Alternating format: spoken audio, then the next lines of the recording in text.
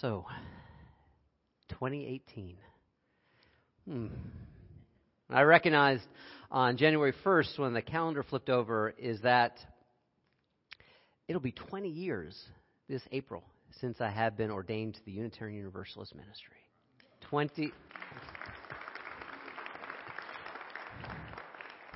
But thank you for your grace. I do appreciate it. I bring that up specifically today because as I was doing a little mental math in my head, I recognized in these 20 years of messages, sermons, talks on Sunday morning, at other times of the week, at ordinations, and I'm like closing in on having to title about 900 or almost 1,000 of these things.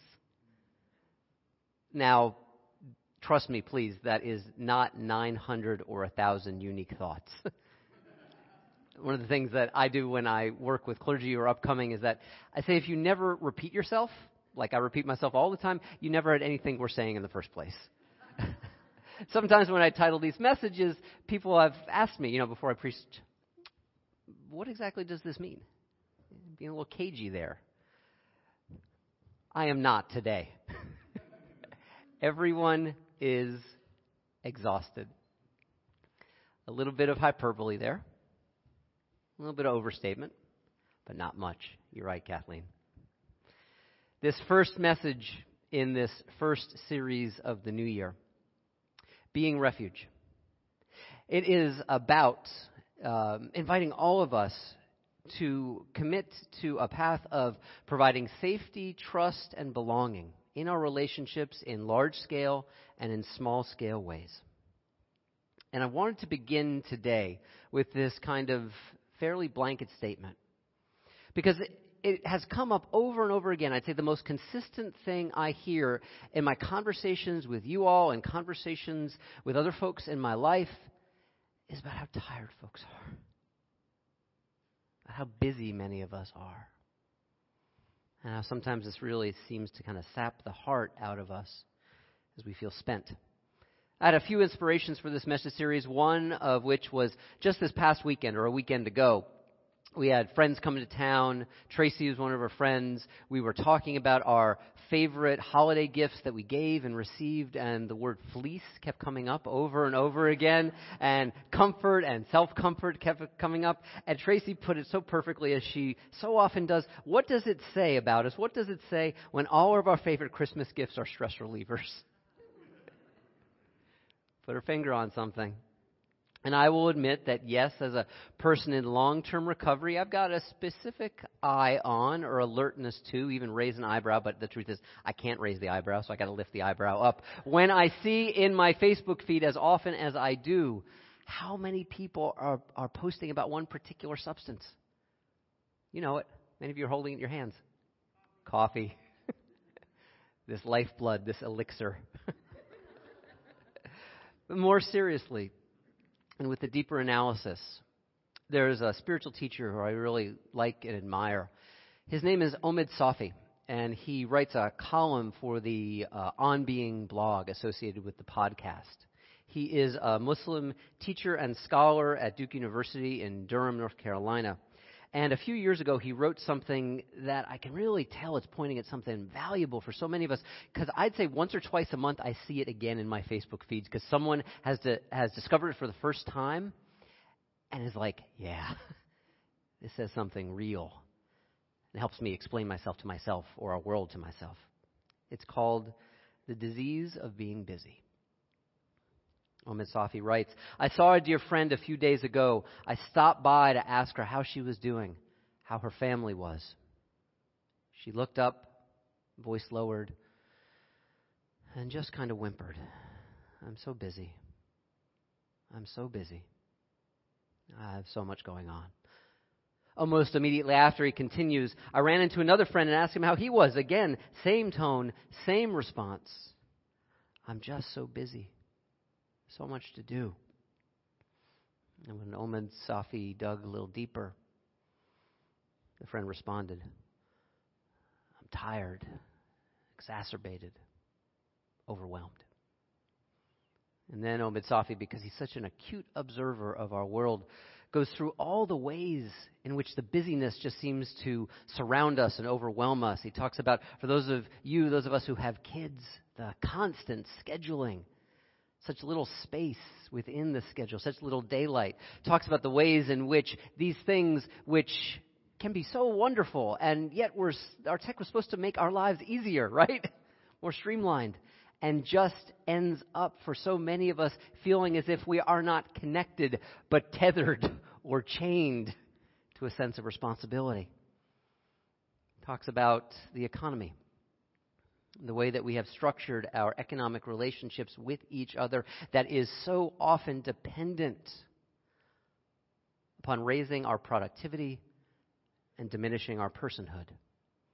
And that, as of yet, we have not imagined on a large-scale way, at least here in America, a more humane way of structuring the economy. Not that many of us hope we will not learn soon. And Omid Safi continues. He says, imagining and speaking intimately to the person reading. I felt him speaking to me, his presence.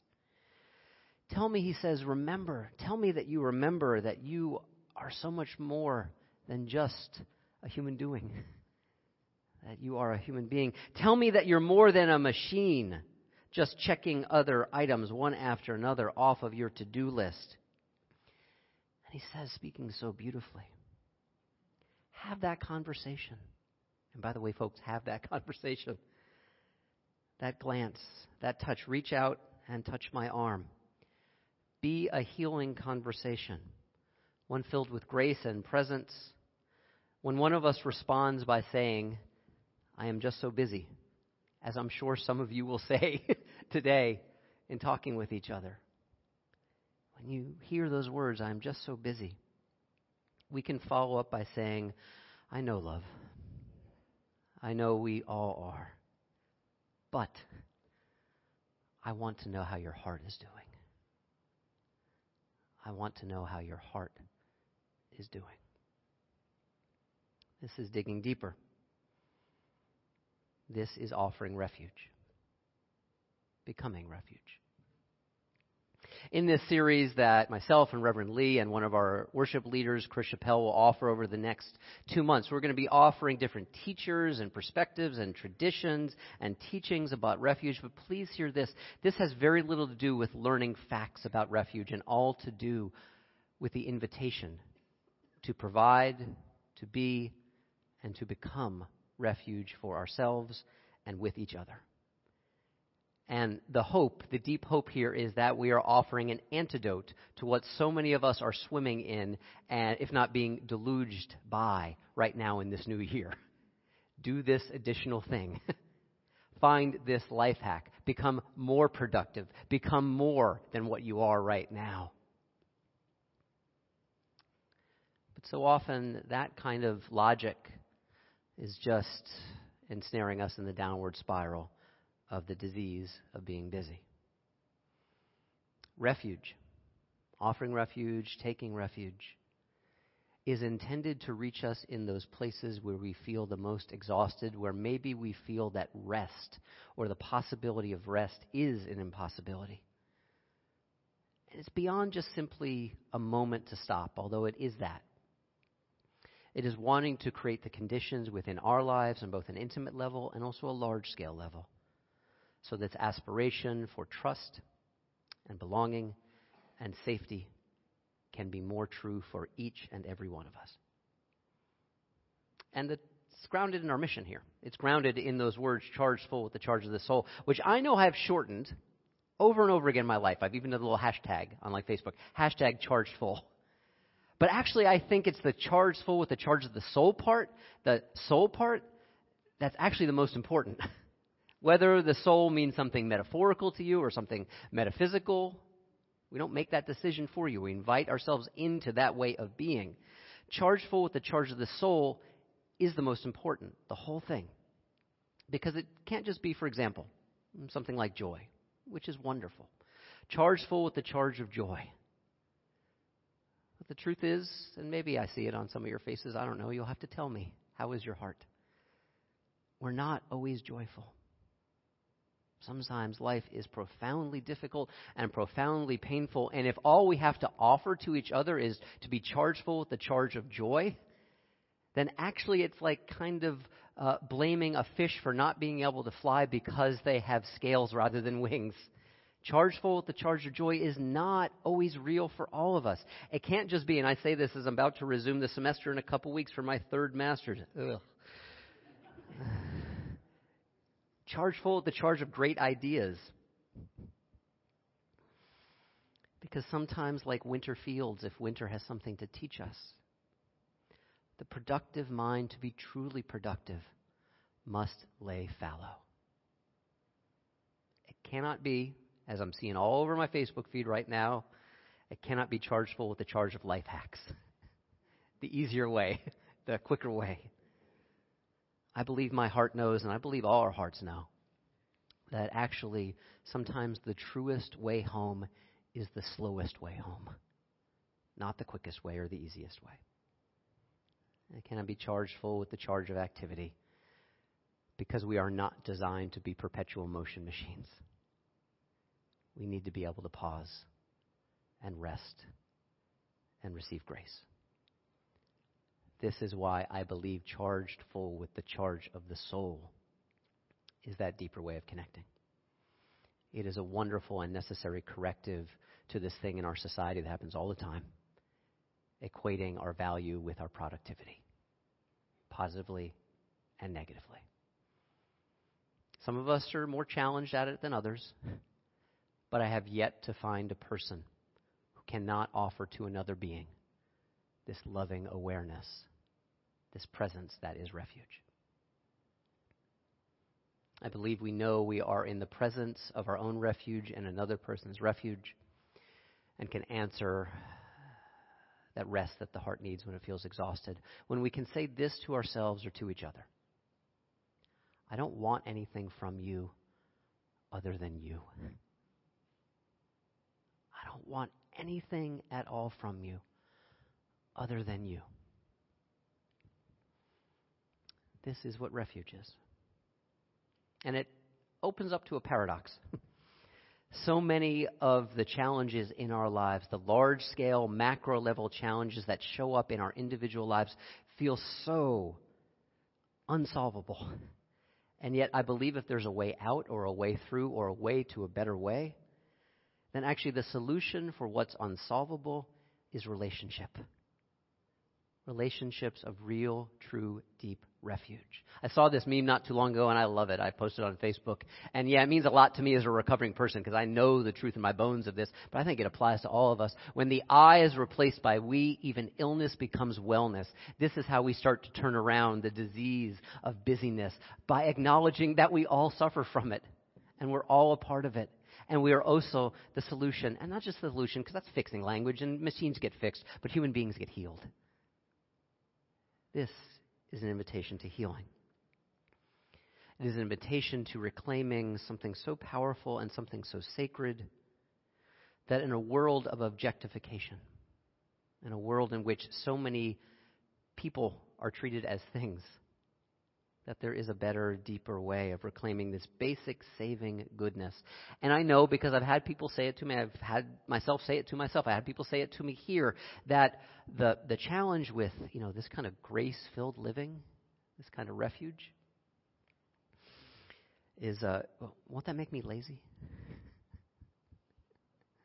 And I got to tell you, it's a really interesting thing that for so many of us who left traditions that either had residuals or was right there front and center of original sin, this is even more residual of that original sin stuff. That our work is punishment, that we're not to be trusted as human beings, and yet this stuff has its claws in us in this culture, even if we left those kinds of churches or traditions a long time ago. We'll talk about that later in the message series. Refuge has nothing to do with not valuing our ardent efforts or our hard work. I work really, really hard. I know many of you do as well.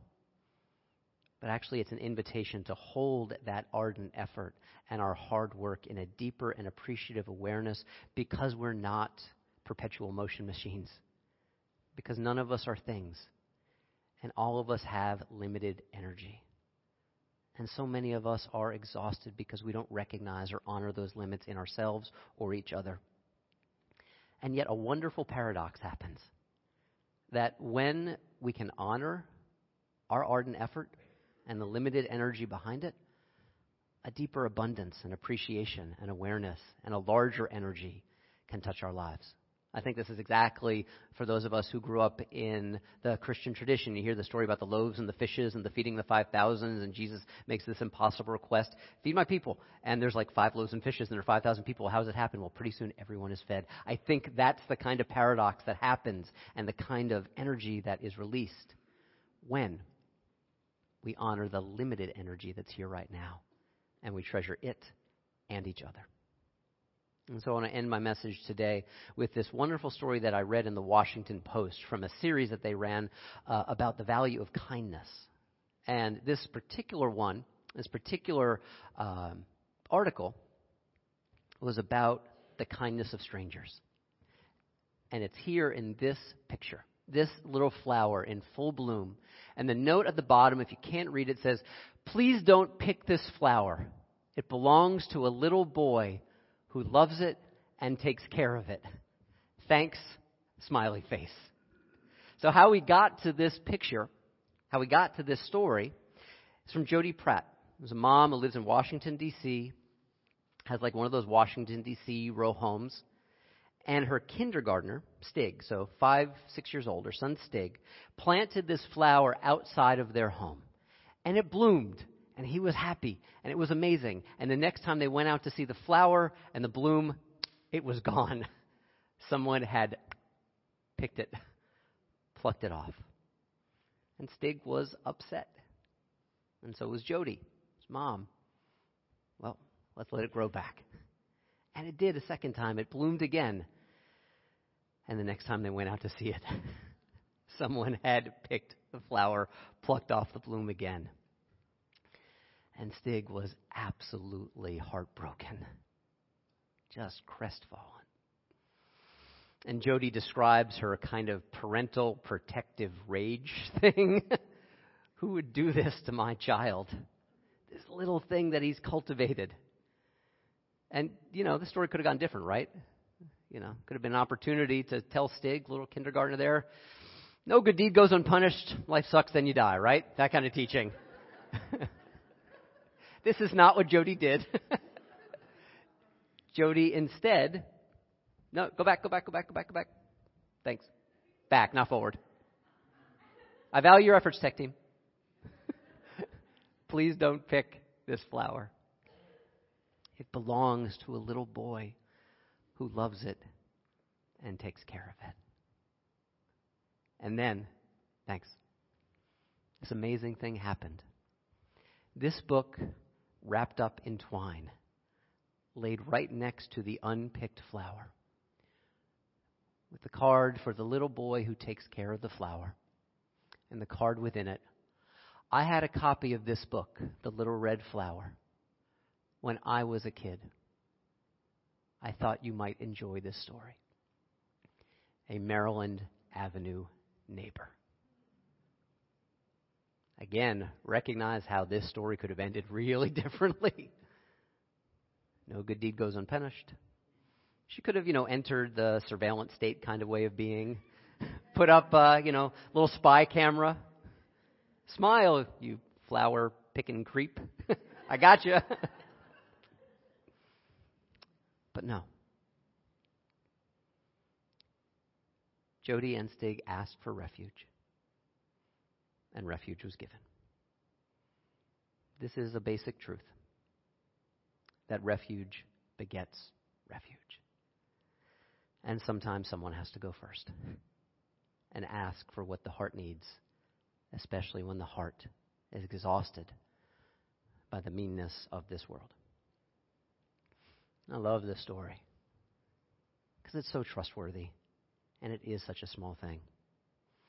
That this world so often wrung out by mindlessness and not noticing and taking for granted, at least on Maryland Avenue in Washington, D.C., has a little bit more brightness breathed into its tired heart.